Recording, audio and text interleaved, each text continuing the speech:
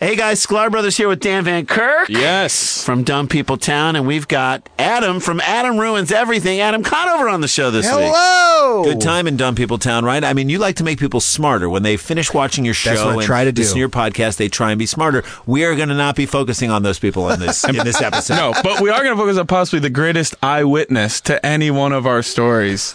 Mulver. Mulville. The first story has one of the greatest Dumb People Town characters ever, and he didn't actually do anything wrong. Check it out. Today's episode is brought to you by Last Rampage, the new true crime film starring Robert Patrick, Heather Graham, and Bruce Davison. And we had the pleasure of speaking to someone involved with the movie. Hi, my name is Heather Graham, and I'm playing Dorothy Tyson in the movie The Last Rampage. The Last Rampage is a true story about Gary Tyson and how his sons broke him out of prison, and it's a very dark story, and Gary Tyson is not a good guy. I play his wife, and I'm super loyal and devoted to him, even though he's pretty much the worst person in the world. One thing I think is interesting about the movie is a lot of these movies, they tell a story about like, oh, this rebellious guy who was this cool gunslinger and, you know, he did these wrong things, but he did it for the right reason. And I think this story sort of turns that story on its head because it's got, at first you think he's a cool guy, but then you're like, no, this guy is just like a selfish, self-centered, narcissistic jerk. I like stories about real people. I think sometimes real life is stranger than fiction. Like, I mean, some of the stuff that happens, you just go, I can't believe this is real, but it's real. And then if you do more research, it's even stranger than the stuff they put in the script. It's just like, sometimes real life is stranger than fiction. Don't miss Last Rampage, the true story of the prison break of Gary Tyson. In theaters September 22nd and available for on-demand pre-order August 22nd. Find out more on Twitter by following @LastRampageFilm or on Facebook.com/LastRampageFilm.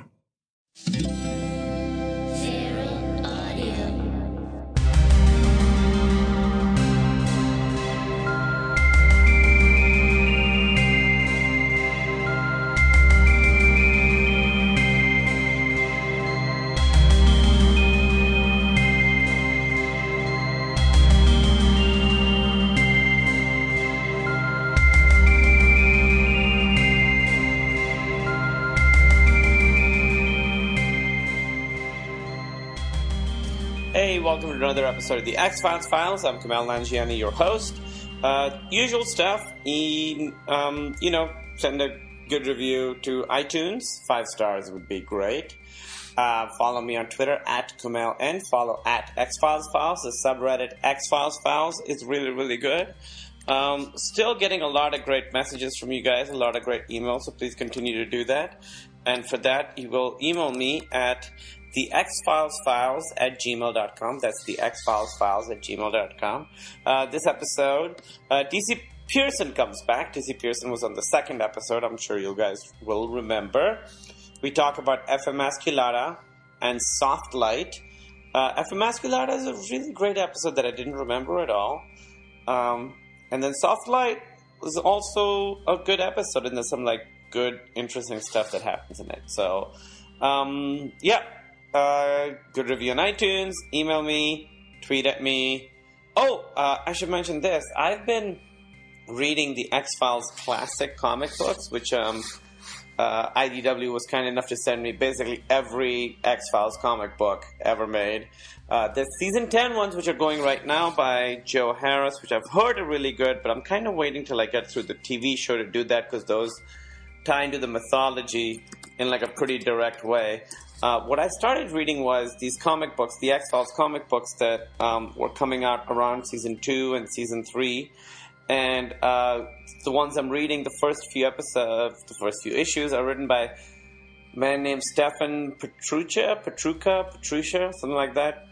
And they're really, really good. You know, I was kind of expecting comic books that would be, I don't know what I was expecting. I'd never really heard of these. They're called X-Files Classics. That's how they've re-released them. But it's really good. It's sort of an alternate story. It's the same characters, but they do different kinds of stories. It's sort of almost like EC Comics meets X-Files. So, those old like Tales from the Crypty kind of things. So there's something a little pulpier. They can also draw like crazy, huge aliens and stuff that you don't have the budget for on TV. So, all of his stories, Stefan Petrucci's stories, were really, really interesting. And a lot of them talk about the nature of memory, and Mulder's quest for his sister, or the truth about what happened to his sister is a major part of them. And it's really interesting. Like I said, it's sort of an alternate universe X-Files. I really like them. So I do recommend those. I haven't read the others yet, but I do recommend those. All right, here's the episode. Hope you guys like it. When I used to skip episodes, people really hated it. And now I'm not skipping any, and people are like, maybe you should skip some episodes. But I find that actually the ones about the bad episodes, sometimes people like this podcast more. 'Cause like there's just more to break down and say what doesn't work and make fun of. Then like, that was awesome. Yeah. No, that makes sense. Yeah, it's like there's almost more to dissect, because it's like you have there's a distance between the ideal of the show as you know it, and then like, this episode was kind of whack, so you can actually fill in. It's also as opposed to just going like, it was great X-Files. Yeah, nailed it. Mulder's great. Scully's great. I think it's also part of it is I like watching the bad ones and trying to articulate what it is about bad episodes that doesn't work. Like, it'll be like Mulder and Scully are too passive or something like that. So DC Pearson is here. Hey guys, thanks for coming back. You were in episode 2. That's right. Of this thing. Thank you for coming back. So we're talking about 2 episodes. We're talking about F. Emasculata and Soft Light. F. Emasculata, as soon as you came in, you were like, super timely, huh? I know. It's fucking Ebola topical. as fuck. Yeah. 2 ongoing. It's happening right now. Not cool.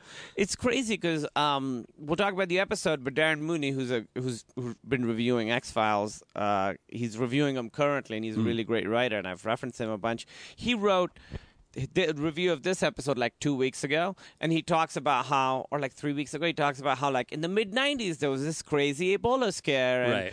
And it's so funny that in 3 weeks, or it's back, and it's bigger than ever. It's so crazy. Ebola just goes to show you, like, believe in your dreams. Yeah, totally. You can hang in there. Yeah, Ebola had a total like reconnaissance. Is that what it's called? It's so big. Yeah, it was. I just feel like there were too many elements of this episode that were like almost exactly like if you, much like me, somewhat of a hypochondriac, somewhat overactive imagination. I know that's something they say about first graders, but it's also true of me.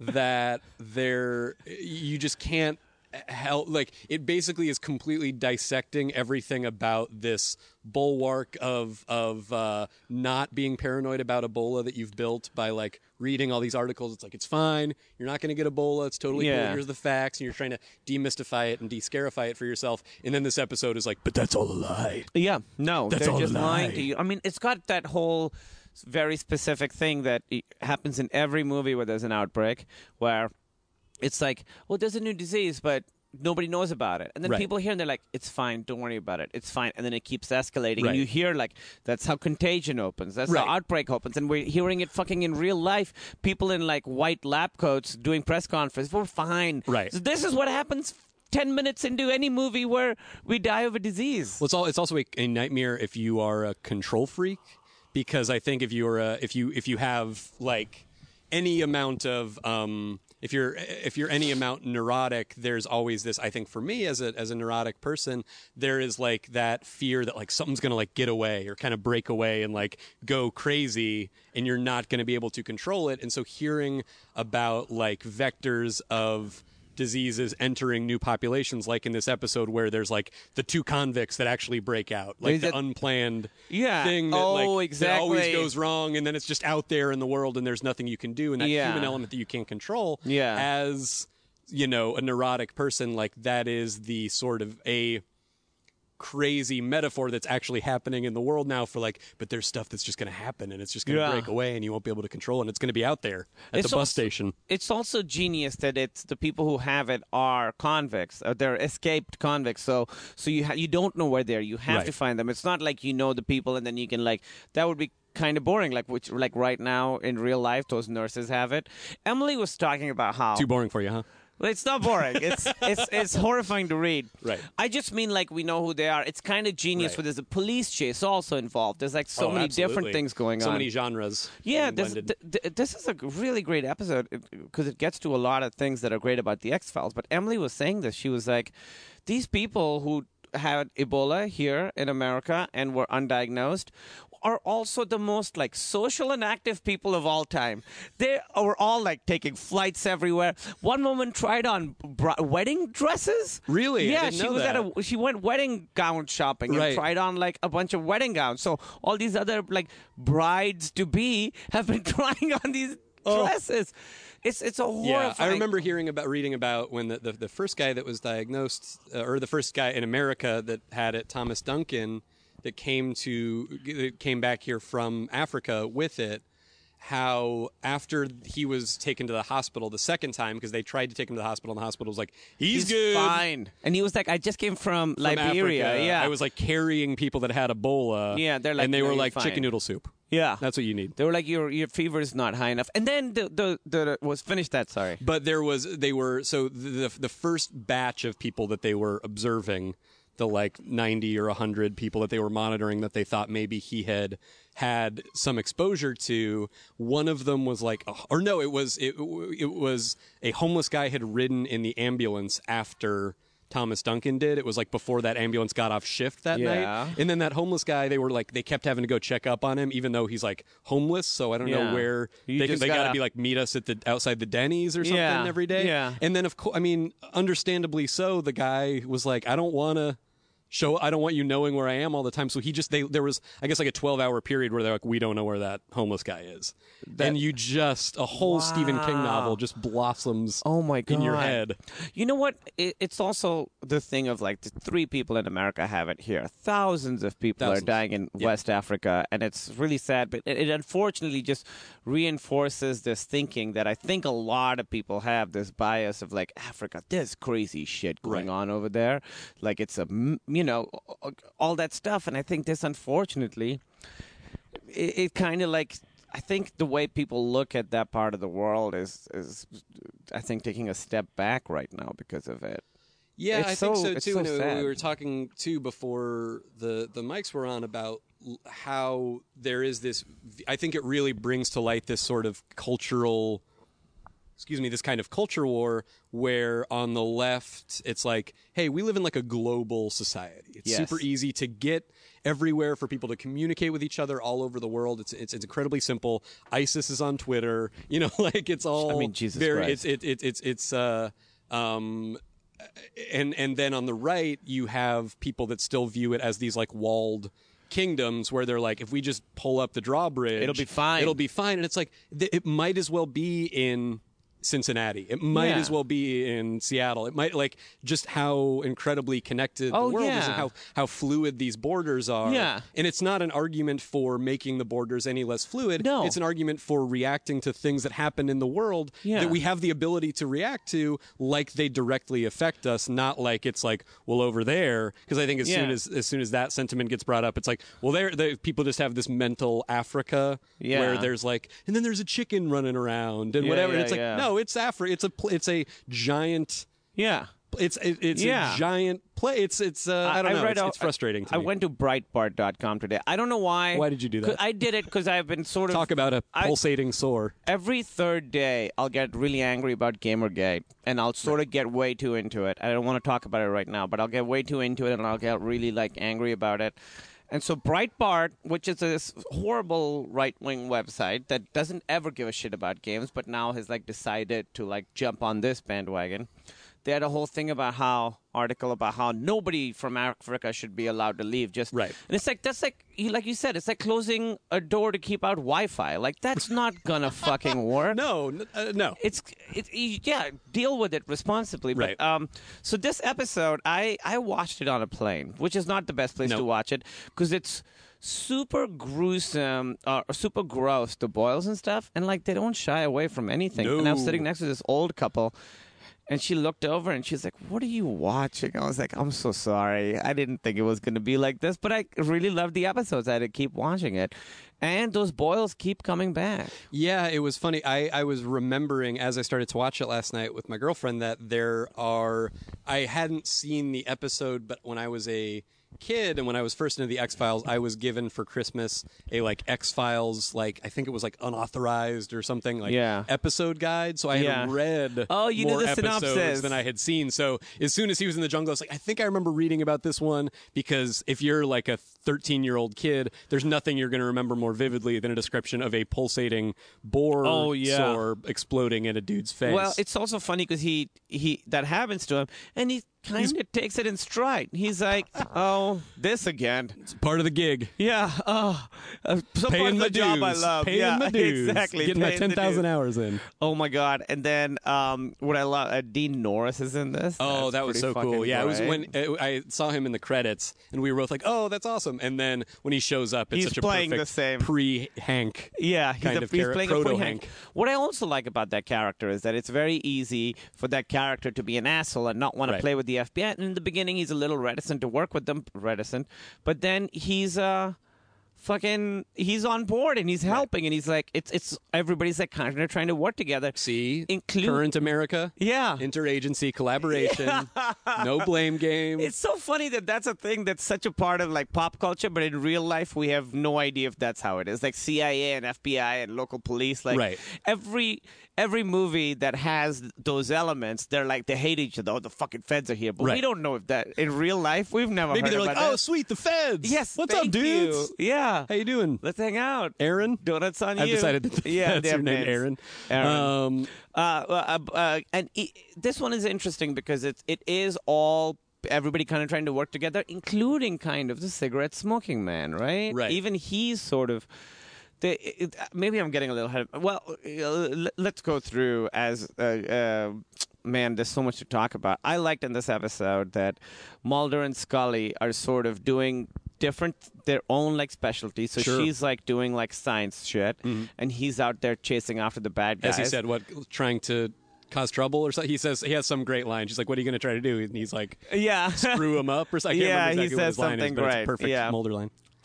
But I thought that this one was good in that they both have different things they're doing. They both play to their strengths. And this episode really it's a good Mulder and Scully episode because Mulder's all let's figure out the truth, get the truth out there. And Scully's like, no, let's fucking save these people first. Right. And then he wants to do a press release. And she's like, hey, chill out.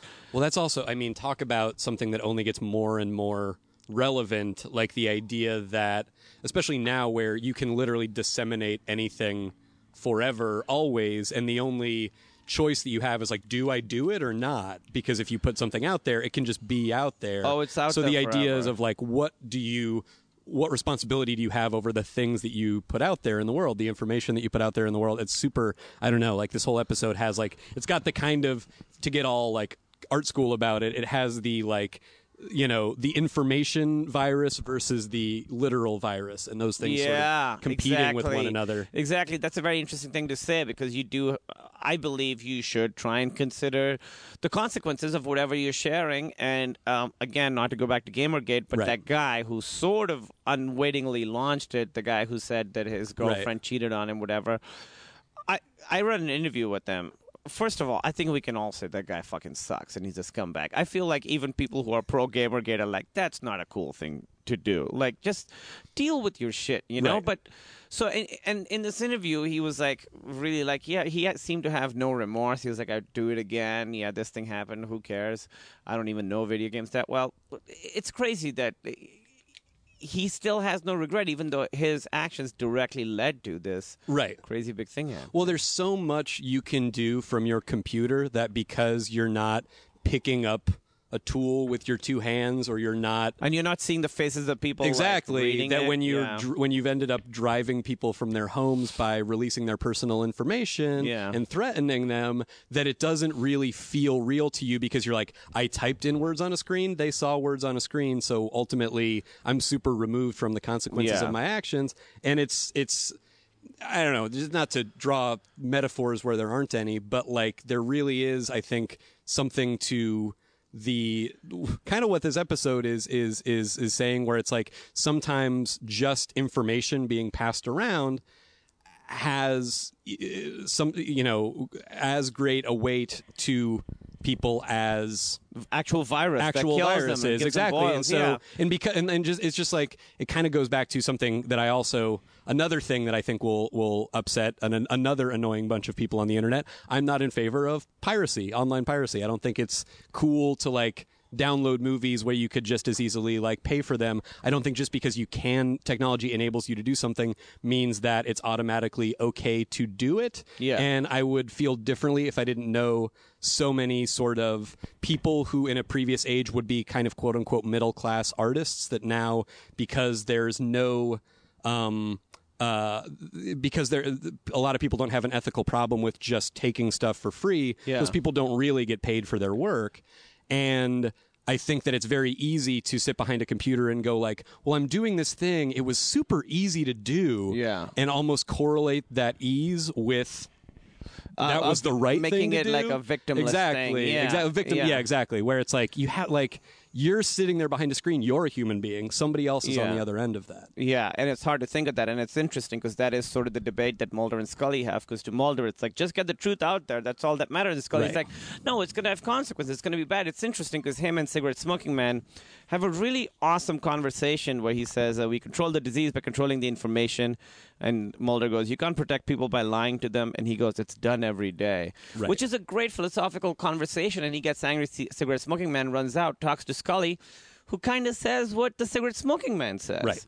It's such a great thing where you're like, if you think of X-Files as having like one big bad guy, most people will say Cigarette Smoking Man. Right. In this episode, what he's saying is also what the moral center of the X-Files, who's Scully, because again, Mulder's sort of like a little like, it doesn't matter the consequences, let's just get the truth out there.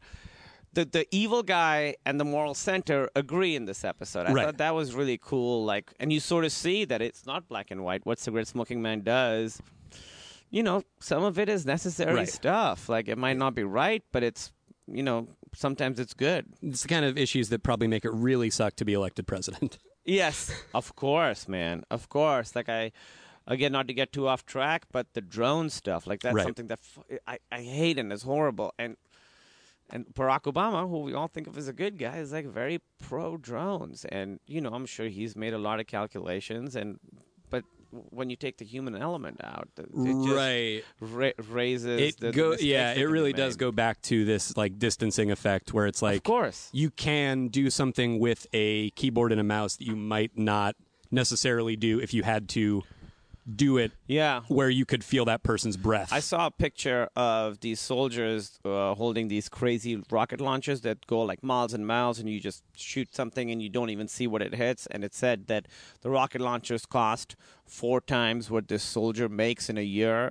Which is a crazy Right. thing. But it's like, but the rocket launcher can't die. right. You know what I mean? Yeah, like that guy exactly. can die. If the rocket so it's like, launcher we're not dies- paying you as much as the thing that isn't even putting itself in mortal danger. There's no like videos of rocket launchers going home and their Right. dogs being really excited to now see we're them. gonna get in trouble with the AI fucking ethics people. Exactly. Philip K. Dick's gonna be Yeah. on our ass. That fucking those cockroaches. I don't know what they're called, but the big cockroaches you see in the beginning, whenever they show up, I hate them. I always hate cockroaches, but those specific ones are horrible. That meat, the meat in the cell. That was so horrifying. Oh, like the leg or whatever. Yeah, the leg that they like send to the Send prisoner. him? Yeah. It also feels like pharmaceutical companies trying to figure out 2 things on that. One, Please. seems like a really inefficient way. Like, just to send actual meat, you could have sent like a box that had like a chocolate or something Right. in it that gave it to him or something. Why did it have to be meat? It's so horrifying. The other thing, if they're developing, what they want to do is basically give this disease to these prisoners and then try and use them to develop a vaccine. Right. But if it's a disease that's out in the middle of the jungle somewhere, I don't know, developing the vaccine is going to really make them a lot of money, right? I didn't necessarily, get a sense of whether the idea was like, is this the kind of thing where they're going to give us the disease so they can sell us the cure? Yeah, I don't Which know. again, fucking contemporary, fucking like just the idea that you get addicted to your phone, and then now there's like apps that are like monitor your usage of your smartphone. Yeah, you for your guys did this smartphone. to us. It will. You did this. What we're trying to say is this episode contains it would just predicted the year Yes, 2014 in all of its exactly. aspects. I didn't get a no, but to go back to the point, I didn't get a sense if it was that or if it was they were just literally trying to be like, someday 30 years from now where there's this outbreak, we'll be like, here's the cure, we already Yeah. have it, or whatever. I I'm not like sure. this one also. There's a lot of X-Files that are like, because of globalization, we're going into parts of the earth that Right. we've never gone to before, and we're unearthing crazy shit. That's what ICE was. That's what the one in the forest, Darkness Falls. That Right. one. And this one too. The idea that we're going out into areas that maybe we should never really be going out to, and like unearthing like crazy shit. Right. And also, this one isn't really an X-File, right? It's just like sort of a disease story. I thought Right. that was Yeah. cool, Well, too. it's an X-File insofar as it has one of those super great X-Files, like ambiguous kind of 70s movie style endings where it's just like, well, what can you do? Yeah. Sort of a thing. Like, Yeah. And they're just told like, Oh, yeah. we're fucked. Something much bigger is coming. Yeah, it's another one of those where it's a standalone that ties into the big mythology Right. of the X-Files. So in that way, it's a pretty typical X-File. With the government doing shit Right. that's bad, and our guy Mulder and Scully having a philosophical debate that really gets to the heart of Right. a lot of the things that X-Files is concerned about. But the case itself is just like a real disease that Right. could actually happen. That every time they would come on, I'd have to like turn the screen because this old lady was always like So horrific. Yeah, she was like, "Whoa." She like sort of seemed to be judging me for watching it, which I'm like, you really think I'm into this? I'm like, yeah, maybe I really get off on having old ladies watch me. pulsating sores. Pulsating sores. That is a website somewhere. Yeah. Everything is a website. This episode definitely, it kind of, as far as you were talking about it being a really good Mulder and Scully episode, which I thought it was, and this sort of the idea, which always is one of those inherently those things about the thing about the X-Files you just have to kind of accept, which is like they're working for the government and they're continually running across quasi-governmental shadowy things that the U.S. government is involved in, or this weird entity that they're clearly somehow related to, and probably getting W-2s from the same like payroll company or whatever. Right. Like I was just thinking about it when they're walking out of like Skinner's office. I'm like, but their checks are still going to clear on Friday. You know what I mean? Like they still work at the FBI, and so this thing that you have to kind of they're at the company picnic. Exactly. Buy about the show that the government is theoretically employing the instrument of its own whatever. And I was thinking about it, and I was like, I think that's maybe one of the things that make them so appealing as characters is I think that I will say maybe we as like artists or entertainers identify with so much, but then I would expand it even more, and again in a douchey college class kind of way, to Americans in general, where like I think if you make a living in art, you kind of want to see yourself as a Mulder and Scully figure, where it's like you kind of have to end up being employed by some element of quote unquote the machine. Yes. But I think we all have this idea of ourselves as, I'm going to be the person that's going to kind of change things, or I'm going to be the thing inside of it that's going to move it to a better place. And I think in many cases that's a completely valid idea, and I think we all sort of grapple with that in our own way. But I think many people that work in the arts have a similar idea of themselves, if they're at all, working inside of traditional structures, which most of us do in one way or another. And then I think too, to expand it, I think that most of us as Americans, if we know any little thing about American history, or you read the newspaper ever, not to get all AM radio, but we know that we have a country have done like some really horrific, fucked up things. Yes. And yet we all still like send in our taxes and we all do the whole thing. Even people that I know that are like, fucking Tower 7, man, jet fuel doesn't burn. They still, it's like, if you really believe that, how are you not in open rebellion against the government? And I think we all... How are you like showering and living your life? Right, exactly. And I think that we all I think we have to kind of hold ourselves in our own heads as Mulder and Scully figures that are still inside of the system, but hopefully are going to kind of bring honesty or so something much to it. of your life is trying to like not think about horrible stuff that's happening. Like it would be like it's easier to focus on 3 people getting Ebola in America because you don't have to think about 70,000 people having it in West Africa. So. And they are figures within, like you said, within the very structure that they're trying to discredit. Which is great. But what's interesting about this one, and then also the next one, is there's these characters with them, like Skinner. Right. Who Skinner has a great line at the end where you say, "I'm straddling the line that you keep." I'm straddling the very line that you keep crossing. Right. I think Skinner's like another one who's on the spectrum with them, but you don't know where he is, and that's why he's such a great character. Like Mulder always wants to do the right thing. Right. Scully does, but with Skinner, you're not sure. Well, he kind of reminds me of there's a character in Sports Night that I feel like he's maybe in multiple episodes. I can't remember. It's been a long time since I've seen. I know the show really well. The William H. Macy character. Yeah. Who has like the glass tubes speech. Yeah. Where, correct me if I'm wrong, but I feel like he comes in. He's kind of a great big asshole. Yes. And they don't really like him. Yes. And He's then like the boss. he ends up kind of defending them to, I feel like, a bigger structure or something. I'm trying to remember the context. Yeah, I of think his that's speech. what it is. Yeah. But he has a great speech about like the invention of television and how basically in the metaphor of literally creating television, the technology, he's the guy who knows how to make the glass tubes. And so that the people that's right that are, and he views himself as this figure that they need because he's the person that's going to allow them to do what they do, which is make art, what goes essentially through make the their glass tubes. Exactly. And so, and I think Skinner definitely is an interesting figure who they go very unheralded and unrewarded, and they're usually, I think, by Mulder figures just viewed as like, fuck you, man. Yeah. And it's like, dude, don't you your checks are still clearing. And that's I'm probably great, defending you every 2 and that's seconds. why that's a great moment, is that when he talks to cigarette smoking man and leaves, and the Scully tells him the same thing. You realize like it's a tough line to walk. I thought it was interesting where there's another part. This happens a lot in the X-Files, where I find like in the mid-'90s stuff that we know now that everyone knows. Maybe people then didn't know as much. So they say CDC, the Center for Disease Control. Like they say it fully. Where now you would just say CDC and you know what that is. Yeah, totally. Yeah.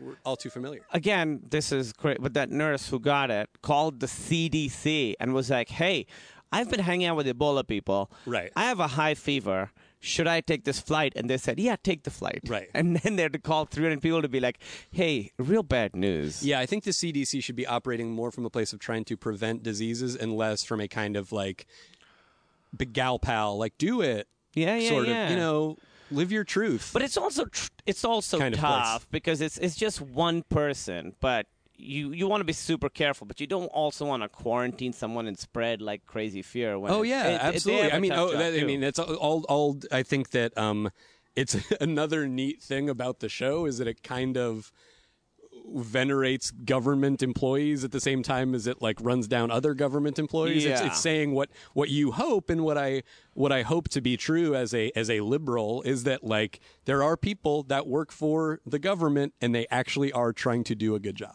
Yes. You know what I mean? Exactly. And it's like, exactly. I'm sure for those CDC people, like the line that they're walking, that they're straddling, as Skinner says, it's like incredibly thin. To go with the entertainment industry stuff you were saying, among our peers, there's this sense that network execs and studio execs are the bad guy, and you have to fight them and stuff. And you think that.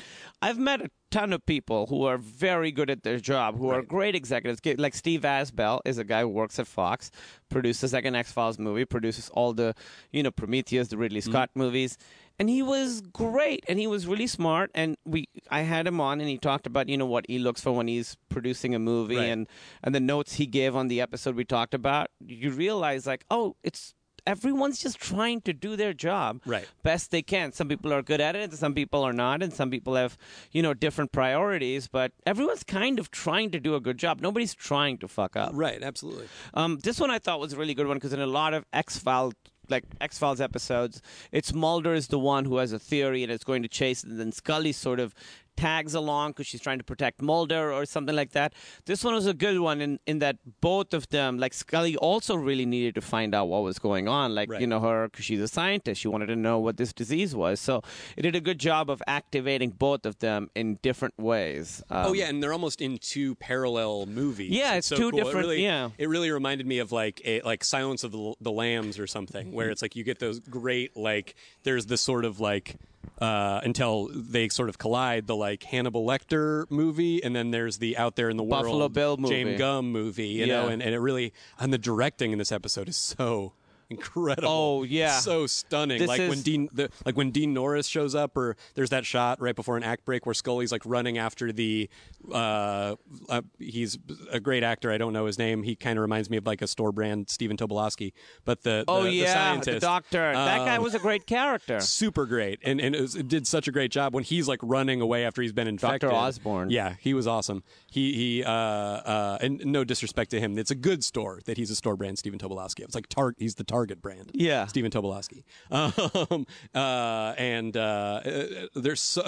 There's like a really long like shot at the end where that kind of pans across the top of like the buses where there's like all of these different agents kind of popping up because they're all trying to. yeah. It's like that I can't believe last this was sequence. TV in 1995. That whatever. last sequence is fucking. It's just directed by Rob Bowman, who directed the first X-Files movie, directed some of the best episodes. I mean, he did an amazing job. The last sequence on the bus is fucking amazing, and there's like cool little things in this one. First of all, before we move on, I want to mention real quick. Dr. Osborne, very similar. He works for a pharmaceutical company that's ostensibly evil, but he's trying to do the right thing, Right. At least the best he can, and that's exactly what you were talking about. Yeah, People within absolutely. Structures that might not be moral, trying to do moral things and change them from within. Absolutely. There's a lot of like great visual storytelling in this episode. Like, and I thought of the moment where he has the kid on the bus and then he moves the kid right next to his fucking horrible boil. But it's also cool when he calls his girlfriend and is like, honey, I'm coming home. And you see that she's got a little kid, and in your head you're like, "Oh my God, this woman's gonna get it. This fucking kid's Right. gonna get it." So it does a great job of like saying things without saying them, just sort of showing them to you. Oh, absolutely. Also, pulsating sores, just the most horrifying image you can possibly get. I remember there was the Flash TV show in like the late 80s, early 90s. Do you remember yeah. that? And I remember John like being Wesley so Shipp. excited about it. Yes, indeed.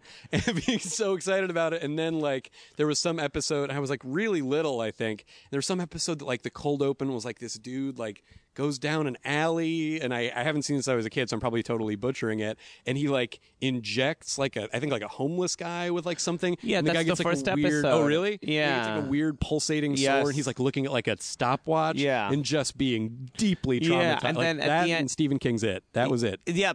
In terms of Yes, young childhood horrifying. They just horrification. and then at the end of that episode, he injects himself and becomes like this crazy mutant version of himself, and then fights. Yeah, I believe that's the pilot of the Flash, the old Flash. Oof. There's a new Flash that I've heard is good too. Last time you were here, we talked about Squeeze, and the weird bug crawling music from Squeeze is back in Came this back. episode too. Yeah, and I don't think I've heard it since. Right. That sound, it's fucking great. It makes my skin crawl. Oh, the music in this is so good. Yeah. It's all good. Yeah, such a great episode. I really like the Dr. Osborne character, and I like that Scully had like a little buddy in this one. I know. And I was really devastated when, first of all, Scully was being really reckless, and he kind of saves her. Like, if it wasn't for him, Scully would have been the one getting like the juice in her face, right? Yeah, totally. And she's just going in without anything to just look at She the has dead bodies. maybe kind of a old lady airport surgical mask Yeah, on. that's not doing anything. No, I think That's doing that's part of it. nothing. I think maybe we're just more germophobic as a society, but so we're just looking at that. You're like, what? Come on. Yeah, well, maybe. That's gonna maybe when you're like keep you from getting like pesticide in your face when you're doing yard work. Exactly. Even that, yeah, this isn't like a science project in your, chemistry You're not class. making a baking soda volcano. Exactly. You're dealing with a horrifying disease. But then when he gets it, so he gets it instead of her because she's being a little reckless. But I like that because her scientific curiosity, I like when she gets to be passionate too, and her Right. passion isn't just protecting Mulder. It's, Right. it's something, something else. When he dies and you find him dead at the end and he's in the bag and they toss him in the incinerator, I was heartbroken. Oh, absolutely. Oh my God, that guy was great, and you just see him like reduced to like And it just says firewood. his name Yeah. the thing, and he's going to be thrown in the incinerator. Oh, yeah, too, and another heartbreaking moment, and like such a great acting moment by Gillian Anderson, but where she realizes she doesn't have it, but you don't know yet. Basically, you see her look through the microscope. Yeah. You see her kind of have this reaction that's like really big, so it's either really good or really bad. Yeah. And it's like when you're on the phone with, or you're with somebody and they're on the phone, and you're like trying to read what what is their it? reaction Is is. it good? Is it good? bad? Is it bad? Yeah. And then she like runs through the door, and right when she runs through the door to tell him, like, you see on her face, clearly she's fine. Yeah. And then he's just gone, and so that all just Yeah. it's all no dialogue. Yeah, so incredible. I wrote down, I bet they did one take where she looks at it and goes, negative. And then Ron's just... And like they were like, we don't need that. We don't need that. And there was a guy that was like, just get it. Yeah. It's fine. That we'll never does feel use like it. we'll never just use get it. Just get it. Negative. Yes. Great news. Score. Yeah, she has like no real sense of self-preservation in this one, which was, I guess it was kind of cool. Pharmaceutical companies, they've done some pretty horrible stuff in real life, and it's obviously they make medicine, which is like, a wonderful thing to make, obviously, but you hear the craziest stories about the stuff they do, how they manipulate like research and withhold medication. There was this kid, I forget what he had, but do you remember this was 3 months ago? It was like an 8-year-old kid who had some virus and he was going to die. And there was this experimental drug that, so basically the FDA can like sort of make an exception and have an experimental drug. I saw they did that with some Ebola. Oh, did they? Yeah. And it's only here. They don't even get to do it. But this company was like, no, we don't want to use it because they were afraid. Because this kid was really, really sick. I think they were afraid, like, if we use it and the kid doesn't pull through because he's too sick, then it's going to fucking hurt our medication. And then they forced them to use it, and then they did, and the kid pulled through. Oh, that's so ultimately, it like helped. Another argument for bureaucracy. Yes, exactly. Bureaucracy won this one. Yeah, that's awesome. Yeah, but you always hear like those weird like when I was a little kid, my dad was in Pakistan. He was a doctor, and we would have like pens with drug names, and I would have like little magic kits with drug names on them because these pharmaceutical companies would come to my dad and be like, shower him with gifts and be like, hey, use our drugs. Horrible. Right. There's one drug that, I forgot. It's, it was on Reddit. There's a medication for some virus that, it's a condition that some people have. That's you have to have an injection every week for it, basically for the rest of your life, and you're fine. But apparently, after a certain amount of time, patents expire or something, and so this company they didn't develop this. This pharmaceutical company, huge, patented it and made it like 20 times as expensive. So there's all these people that like now can't afford this medication, and it's a drug that has been around for 40, 50 years. They and they didn't develop it; they just patented it. Right. Yeah. Oh, that's terrible. Yeah. Whenever it's the intersection of like healthcare and business, bad things can happen, Oh, yeah. It needs to be regulated. Well, it was interesting, too. I was thinking about in this episode as well, like there is kind of there's such a conspiracy thing to it that's so intriguing. And it's like kind of the same thing as how super, every white person's great uncle or somebody thinks about like Obamacare. Like it was all just this kind of blind for like they're going to get you on a list and they're going to kill your grandma. What are you and they're talking gonna, about? And they're going to feed you into an incinerator for big cash or whatever, whatever the case may be. That's the thing. Like when I was thinking about when you said about the Building 7 thing, conspiracy theories. Like you have to believe that such organized stuff has to happen for that to be real. And they're fascinating stories. I like also, we were talking about this a little bit, it's two things. It's a prisoner hunt and a disease mystery. And both, it's only 40 minutes long. It's like a full movie that they condensed down to 40 minutes so quickly. Yeah. There's that desperation at the end when Mulder is with the guy and the guy he's like, what was in the package? What was in the package? Like, it was meat. What was... He thinks that there's going to be some big crazy answer that this prisoner is somehow going to help him. The prisoner doesn't know shit. No. Nothing is ever going to... And he's going to die even if he doesn't get shot in the head. It's cool how Mulder there gets to apply the truth in a surgical way. Like that was the right person to tell the truth to, where he's basically like, they just infected you for no reason. It's fucked up that they did that. You're going to die, but I need to tell you this so that you can make a change and like not take more people with you. Yeah, that was cool. That's exactly right. That was cool. There's a part where Mulder's like, how is it? They're trying to they're like wondering how it's transmitted. Like, it's a pustule that shoots juice into your face. How do you think it's transmitted? I think it might be the juice, right? It'd be the juice. The evil That'd be juice. the gross juice. That was a terrible tie-in that Fox put out. Right. Emasculata coolers. Oh, it was like thick, just thick and tart. It's the consistency of like bad yogurt. That guy, the Dr. Osborne, Yep. when he talks about the company, that was a lot like Alien, wasn't it? Where he keeps Totally. referencing the company. The company. Oh, they make yeah. such good villains. It's such a the company makes great villains. So scary. The company's horrible.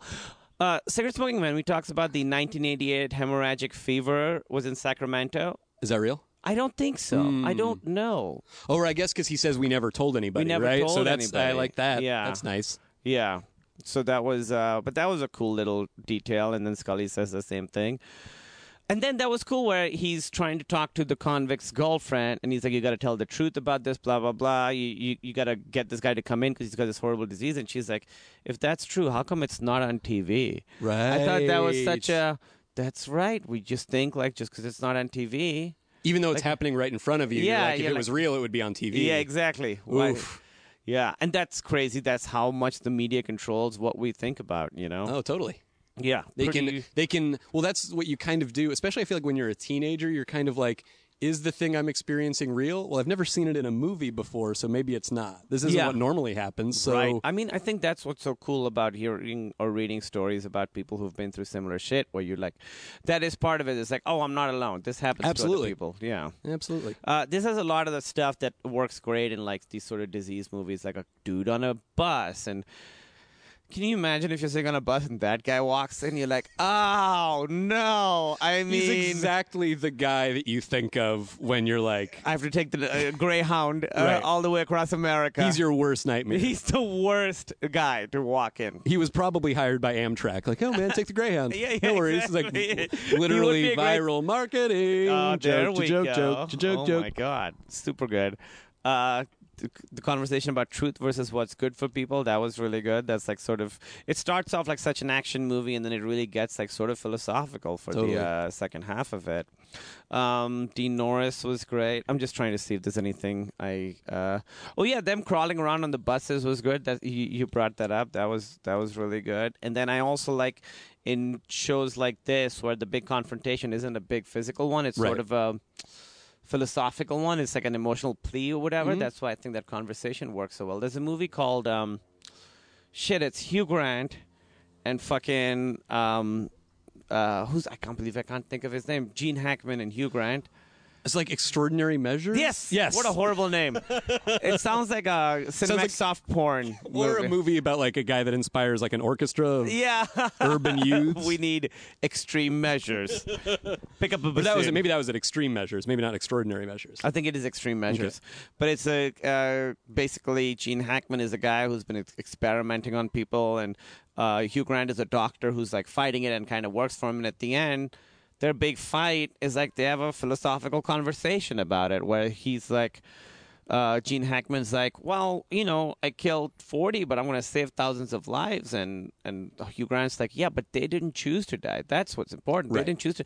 So I like that movie a lot because it ends in not a manufactured physical confrontation, Right. but a confrontation that actually gets to the themes Totally. of these characters and what they're talking Yes. about. And I like that this one, same thing happens. If you like that kind of thing, we were talking about it before the mics were on, but it can't hurt to also mention it while they're on, just in case people need a movie recommendation. Whiplash. Yeah. It's totally that. See the movie Whiplash if you get a chance, because it is like, it's incredibly active the entire time. There's very little like, this is what this represents and this is what this represents, but I feel like it's so clear, and it's all done just through mostly like music and Yeah. like action. Like there's very little of that discussion, but it's so incredibly just about two differing philosophies. And I'm making it sound, that sounds really boring. It's incredibly No, it's riveting. it's a movie about Super a good. drummer and his teacher, and the teacher like pushes him in ways. That Basically, it's about like if you push someone and they ultimately become great, does that make every time you as a teacher or as a mentor were ever a terrible asshole to everyone, does that make it worth it? yeah. And Do the ends justify the means? exactly. Yeah. The bullet through the glass that silences the truth is a line I wrote because I was alone on a plane and just feeling really emotional because that guy gets hit in the head. Right. Oh, and bullet. I like it too that you don't see like, and then this guy shot him. It's No, just it's like, just like this came from somebody. nowhere. Just happened. Yeah, and the guy just fucking a terrible policeman. Itchy trigger finger. Postal error, they talk about that, right? You really, where they think that it was like a mistake made, that they were sending it. This company was just sending meat back and forth, and it ended You know up how they going are. to this. I initially thought that the thing was going to be that the reason, because they wonder, like, why did cigarette smoking man, why did Skinner put us on this case? I thought initially they put him on so that they would kind of get the disease and die. But that wasn't ever anything that came up or anyone even considered. I thought what was happening to them was what happened to the prisoner with the meat. Like, basically, they were, the prisoners were now the meat. Right. And that Mulder and Scully were the prisoners now, like getting the disease from them, take them out of the picture. Or something. Right. I thought that was going to be part of it, but it wasn't. Stand on the line that you keep crossing. Oh, he says, watch your back. This is just the beginning. I got really fucking excited. I know. It is. It's only season 2. Totally. There's so much more great stuff coming. I really thought that episode was awesome. Totally. Yeah. Well, it's so great, too, as an episode that completely is outside of the overarching conspiracy storyline, but yet really is just like, this is the type of thing that's going to happen. Yeah, Like and exactly. it shades it in, even though it's not literally about the overarching meta plot. Right, but it sort of is like conspiracies that, shadowy things are happening, that sort of thing. And Darren Mooney again on his blog, movie blog, was talking about how like in season 2 especially, there were a lot of like standalones that sort of tied into the conspiracy in some way. Like the cigarette smoking man shows up in this, and he says that after this they get like discrete, like the monster of the week ones have nothing to do with the overarching story. And then the overarching story never really ties into anything else. But here, there's still like, even the next one, right? There's so the next one is Soft Light, which is Vince Gilligan's first episode that he wrote. And from what I understand, Chris Carter had met him because he'd written this movie called Walter Napalm, right? And Chris Carter, they had to do 26 episodes that season and was just like going to every writer he knew, was like, do you have any ideas? Like, we have run out of ideas. And so he was in his hotel room and saw a shadow, and he came up with this idea. I thought the opening in this one was really cool because when you see the shadow crawl under the door, I was like, what the fuck is that? But his shadow's made of dark matter. If you think about it, there's really no way, even science fiction-wise, that makes sense. Why would it be that the light hitting a person and then the absence of that light would cause dark matter to happen? It's such a weird... Yeah, you just kind of go with it at a certain point. You just have to go with it, I feel like there was some indication that like it had sort of made him into this prism or something by which if like light passes through him, then that or something, like there was something about it passing through him or staying inside of him or something that vaguely in the moment I'm like, oh, fair enough. He's a black hole. Shadow's black hole. Got it. Do you know what dark matter is? Dark matter? No, not really. Dark matter is basically... it's theoretical matter that they know is there because if you look at the universe, it seems like there's way more stuff there than we can actually see. They said if there wasn't, like, if you observe gravity, gravity is acting as if a bigger mass exists than there actually that we can observe. So basically, dark matter is a theoretical particles that we don't have the technology to observe yet. Right. Weirdly, just today, an article came out today that a university found it thinks that it observed the first actual dark matter. It's these particles called axioms, which are again theoretical. We've never observed them, but they're pretty sure that they're there, and they think that they got actual proof of it being emitted from the sun. So dark matter is matter that is there, but that we can't see, but it's there because the universe acts like it's there. So it's crazy shit. It's interesting. Yeah. It's interesting. I read a bunch of articles where, like, physicists making the case for why it exists. Because there's some crazy people that are like, there, if you can't see it, it's not there. Like, well, there's like it's like that. Okay, so we had a problem with the recording and we missed something, but we don't know what. But I blame dark matter. Okay, great. And we're back. And we're back. So this one, what I did like about this one was, first of all, Tony Shalhoub makes everything better. There's something about that guy that makes you want to like him. You're on his side. And I think the best monster, when he says, stay away from me, it's such a poor... The best monsters are the ones that harm without wanting to. Like, that's why Frankenstein's monster is so compelling, you know, Godzilla and stuff. Like, those kinds of monsters that have humanity. So I thought that was really cool. It's a guy who can't help but cause destruction until there's a specific point where he's like, kind of fuck you, and then he kills Scully's student. Right. Which is pretty intense. Well, it seems like he's basically figured out in his mind how he can. I'm trying to remember exactly. It was late, but like how he can either make himself better or he can like somehow achieve some scientific thing that he was hoping to. Like when he gets back to the lab, he's basically like, okay, we got to do this, or they can like. Or he knows how to fix it. Yeah, exactly. But then his friend's like, no, this is the first time we have proof. We've been trying to do this our whole lives. And so he clearly views the, Scully's student as some kind of threat to that or whatever. And so that's not a fully developed character, Scully student. Right. And it's kind of, Mulder doesn't like her because she kind of like throws them under the bus a little bit. Right. I don't really blame her. I would have done the same thing. Well, yeah, they sort of, because I guess they're not They there get her in an killed. official capacity. They're there kind of helping her out. Yeah, because she just needed help because she's nervous. She doesn't know what to do. I thought that was there's one part when Mulder calls cigarettes cancer sticks, and it's interesting because he's just kind of talking about, he's not really talking about cigarette smoking men, but you see that sort of, in a way, colored his opinion of cigarettes. There's some fun intertextual stuff in this one, like when they reference Squeeze. When they're first in that crime scene, Scully goes over to she was looking at the vent in the wall, and her student's like, why are you looking at the heat register? She's like, don't worry. You never know. Or she's like, nobody can get in through there. He's like, you never know. There's such like a winking. It's neat to see them reference back to another sort of standalone episode like that. They don't really do that very much. Yeah, exactly. I feel like it's neat anytime in a long running show like this where you're like, Jesus, they have so many adventures. It's neat to see them acknowledge that there's any kind of accumulation of experience. Yeah, when Devin was on, I talked to him about how like they should be like, we've had a crazy year. Yeah, there's huge, awesome. I briefly got really hardcore back into like Batman comics. Like last year, I read like 6 years of Batman comics in like 2 weeks or something. And there was a great like run in like I guess like the mid 2000s. I think somebody's gonna be so mad at forgetting all of this wrong. Where basically like it was like Grant Morrison, and the idea basically was that this run of like super early Batman adventures that are really pretty weird. They're like actual comics from the 30s where he was getting in some very not Batman-y stuff. Like he ends up on another planet. Well, they didn't know what Batman was yet. Yeah, exactly. He was just kind of any other hero, and basically the premise of this storyline was all of that stuff happened over the course of like a year.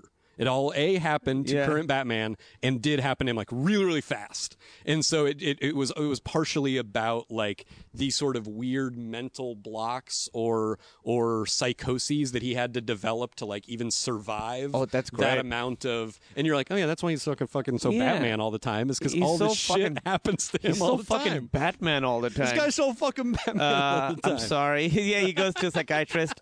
So your diagnosis, predictable. You're a little too fucking Batman about it. You fucking Batman. I had like a little Batman resurgence a little bit ago. I read the New 52 and I got a Batman action figure, 2 of them. I got 2 of them. Around Arkham and stuff, those video games. And I love comic books do that. They'll take stuff because Batman's sort of a character, like all of these, that we create kind of together in a way, because it's had hundreds of writers, so many different incarnations. So when we think of Batman, there's so many different things that go into what Batman is, you know? But I always like when, and Grant Morrison does this really well, he does it a little bit with Animal Man, where he takes that idea, that's what he did with like Crisis on Infinite Earths and stuff, and take that idea of like different kinds of Batman and try and make sense of it in a narrative way in one world, like collapse it into something that makes sense. Absolutely. I think that's like cool. Literalize it, I think is super cool. Literalize it. That's right. The subatomic particles, the mysteries of the universe, the theoretical building blocks of the universe is how the Doctor describes dark matter. I feel like we've done a great job explaining what this is. Really, really killed it. I said that I noted, if you notice, when they run into Tony Shalhoub, he's on the train station.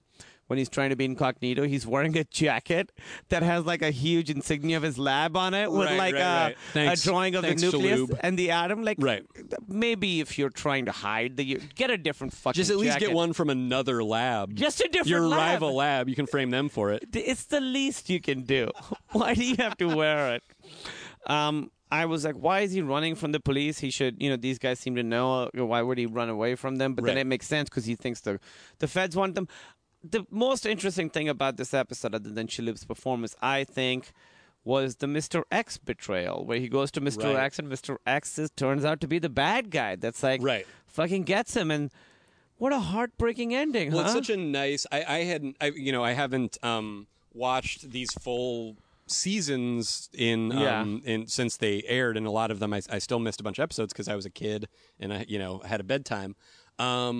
But I remembered enough and read in my little geeky X-Files book when I was a kid about the various episode summaries, and it's such a cool thing to have happen right here that basically Mulder's had this guy that he can kind of go to and be like, hey, can you fucking mysterious up some shit and tell me what the solution is? Can you Deus Ex Machina us out of this?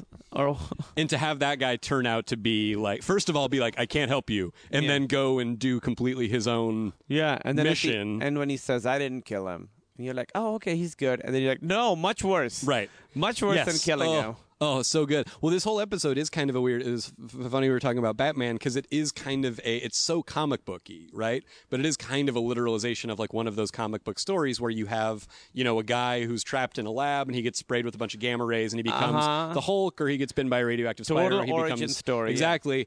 Except it's so much more how it would be in real life, where he becomes this sort of uncontrollable mass. Yeah, it's not where he's cool. barely. By the end, he sort of uses it almost in a supervillainy sort of way. Yeah, but it's not something he can control. It's something he's desperately trying to contain about himself. Yeah, and it's really neat to see that story kind of put in a more. I mean, it's obviously not documentary realism. It's the X-Files, but it still is a more realistic context than in say original Silver Age Hulk or something. Yeah, no, it's totally more grounded. And the ending of him sitting there and one tear rolls down his face. Brutal. He's very effective single tear. You rarely see an unironically effective single tear. Yeah, it really was worked. Really good. It's a really devastating. He's just going to be sedated there for the rest of his life, right? As they test him and do experiments on him. I thought Mr. X had a great line where Mulder says he thinks the government is out to get him, and he's like, it's tax season. So do most Americans.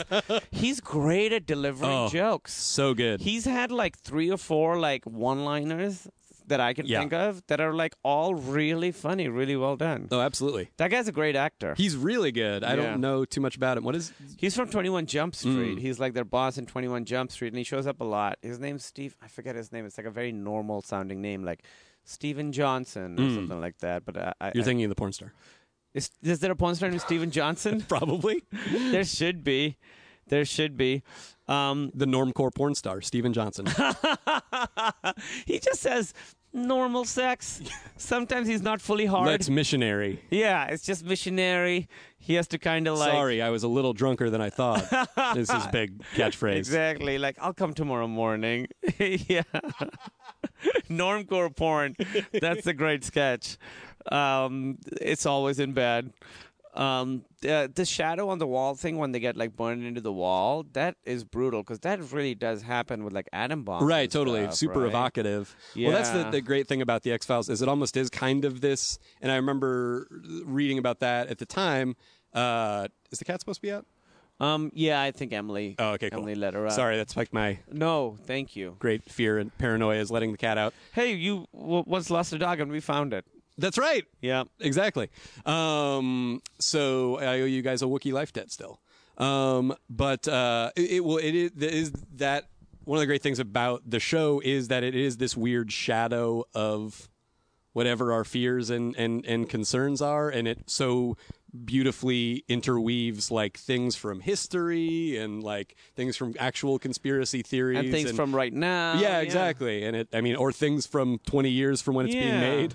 Seemingly. I mean, exactly. Well, that's what's great about the show. Like you said, in some ways it's an anthology show, and so it's a show that can support just like a disease spreading and also a guy whose shadow is a black hole. Right. And still both seem like the same show. Like, even though I thought, to me, F. Emasculata was a much superior episode to this one. I did like watching this one, but I thought that one was like a really strongly written episode. They both felt like the same show. Like, it's such a broad, like, it could do so many different kinds of things. Right. That's Well, what and I love it about speaks the show. to how great both the episodes are, but F. Emasculata, where like in the blending of the conspiracy and the anthology aspects of it, because like as soon as it finished, my girlfriend, who's only ever seen like at this point like 2 episodes of the show, because the other time we watched it was when I was going to do the other podcast, and she's Did you like, see the disease one? Yeah.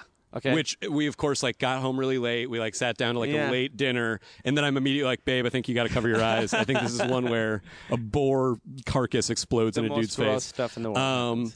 And so, but right as soon as that one finished, she was maybe going to go to bed. I was like, "Do you want to watch the next one?" Yeah. And she was like, she was like, "Is it part of the same story?" And I was like, "Probably not. I think it's like a separate thing." She's like, "Oh, okay, maybe I'll like go to bed." But there's something so great about how they can interweave those things, where there's like the super serialized aspect of it that ultimately you would see its full flower in, say, like a Breaking Bad, and the super kind of law and ordery, or like Twilight Zone or Absolutely. something. Oh. Yeah, no, it's great. So this was Vince Gilligan's first episode. This is what he said. Again, I found this on Darren Mooney's blog. I wrote this one before I was on staff, and it was the last one I had, and it was the one I had the least to do with. When I did my first draft, I didn't really understand the TV budget. I thought from watching the show and being a fan, they could do anything. The first draft I turned in probably would have cost $13 million to produce. Usually the episode costs $2 million. This is his idea. The original idea was my first draft had the shadow growing and growing. It moved independently of the guy, and it would go after people. In the end, in the big neutron accelerator room, this thing went crazy and grew even larger, and Mulder had to jump from a chair and hang from a pipe in the ceiling to avoid it. The cancer man locked it up in that Pentagon storage area. It was sort of crazy. Chris Carter and the other guys did a good job of reeling it back into reality. Oh, that's awesome. Yeah. And I do love, too, that system of, I don't think it really happens anymore except maybe in like children's TV, but of the like, you could freelance write. Like Star Trek, I guess that's how they wrote the entire original series, was it would just be like, hey, the greatest random weirdo sci-fi writers from all over this country come out of your basements and send us in a Star Trek, the original series script. And that's just the show. That's how we make the show, is just you guys write them, you send them in, and you could get them, like there was that whole storyline in Mad Men about that, where there was like, they would just accept like submissions, scripts. Yeah. And that's so neat, and it's such a part of it that I, miss a little bit. And it's cool to hear him. It's neat to hear somebody who you completely venerate, like a Vince Gilligan, have clearly a very almost like young writer move, which is just like, we can do anything. Yeah, it's a big TV black show. hole, and it gets bigger and bigger. That's awesome, and it's cool too, because it is like, it still maintains some of that very, I think, obvious, but for a reason, or kind of classic symbolism of the shadow, like this thing that is created that we kind of is a reflection of us, or is a part of us, but we're terrified of at the same time. Like this thing that we're hoping to keep inside of ourselves, or keep people away from, or keep them from knowing about. Like it's super interesting. There was a I don't know. I was just also thinking about shadows too, because there was some old episode of WTF that I was listening to, where he was interviewing this psychiatrist who was talking about how he tells actors, like, you have a shadow self. It's like a thing or a secret or something about yourself that you're like ashamed of, that you're hoping no one will see. And if you just actually bring that into the audition room with you, if you just let the shadow itself do like the thing that you're so worried about hiding, if you just let that like do the audition for you, he's like, they always book the part.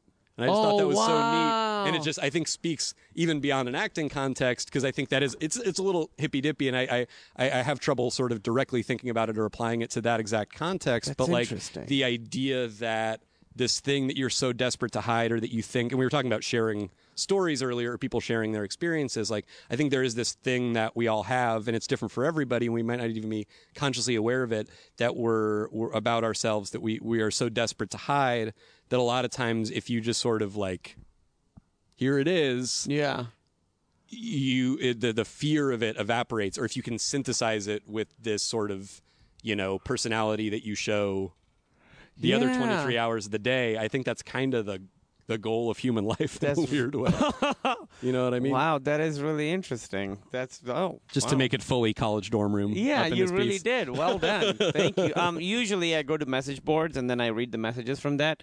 This time I didn't have time to do that just because, we've started Silicon Valley and stuff. So it was tough. But thank you so much for coming, DC. That was awesome. Thank you for having me. Plug your shit. I am at twitter.com/DC Pearson. DC P-I-E-R-S-O-N. I have 2 books out, The Boy Who Couldn't Sleep and Never Had To, and Crap Kingdom. If you like sci-fi, fantasy, humor, coming of age stories, adventures, you will like them. Please check them out. They're available wherever fine books are sold. You can also get them on Kindle. You can also get them on audiobook. I read them, and I think those are my main plugs, Twitter and the books. Great. Thank you so much for coming, dude. Thanks for having me. All right, thank you for listening. That was DC Pearson. Somebody recommended, actually, had a really good suggestion. They said that they don't like it when at the end of episodes, I sort of tell them what I think of the next week's episodes. They're like, well, then I hear your opinion of them, and that kind of colors my experience of it. And I think that's a good suggestion. So next week, talking about Our Town and Anasazi, and that'll kill season 2. Devin Faraci, one of your guys' favorite guests, is going to be on, and he's doing a 2-parter. So we're going to have him do the end of season 2 as well as the beginning of season 3. But next week it's Our Town and Anasazi. Anasazi's the first episode of the first 3-parter that the X-Files ever did. Again, leave a good review on iTunes, please. And I'm working on trying to figure out when I'm going to get some of the writers and other people involved with the show on. Right now, I'm doing Silicon Valley, so things are a little crazy, but I'm planning something. I want to plan some sort of live X-Files files, and I'm already talking to people about it a little bit. So stay tuned for more details on that. That should be really fun. All right. Thanks, guys. Feral Audio. Want to tell you guys about a really cool thing that Randy and I have been working on, and Dan's been involved in this as well. Yes, we're building a fort. We are building a fort. In some ways, we kind of are. A comedy fort of sorts. One of my favorite things that I see on social media is when someone posts a text chain between them and their mom, or them and a funny friend. Or two comedians. And you get to see the interaction back and forth, which is so fun. At times, there are text chains that we are on, the 3 of us, that are the funniest things ever that only the 3 of us get to see. So we had the idea, along with a couple other people, wouldn't it be great to allow people to be a fly on the wall of these conversations that happen between funny friends of ours and funny people just back and forth? To us, it would be really fun. And so that is sort of the germ of the idea of a special app called Banter. And we want you guys to try it and check it out. All you got to do is sign up for it. It's free. Find it in the App Store. It's called Banter, Banter. Get the app. It's free. And we want you guys to check it out and just pick conversations that are between 2 people. And the conversations play out in real time.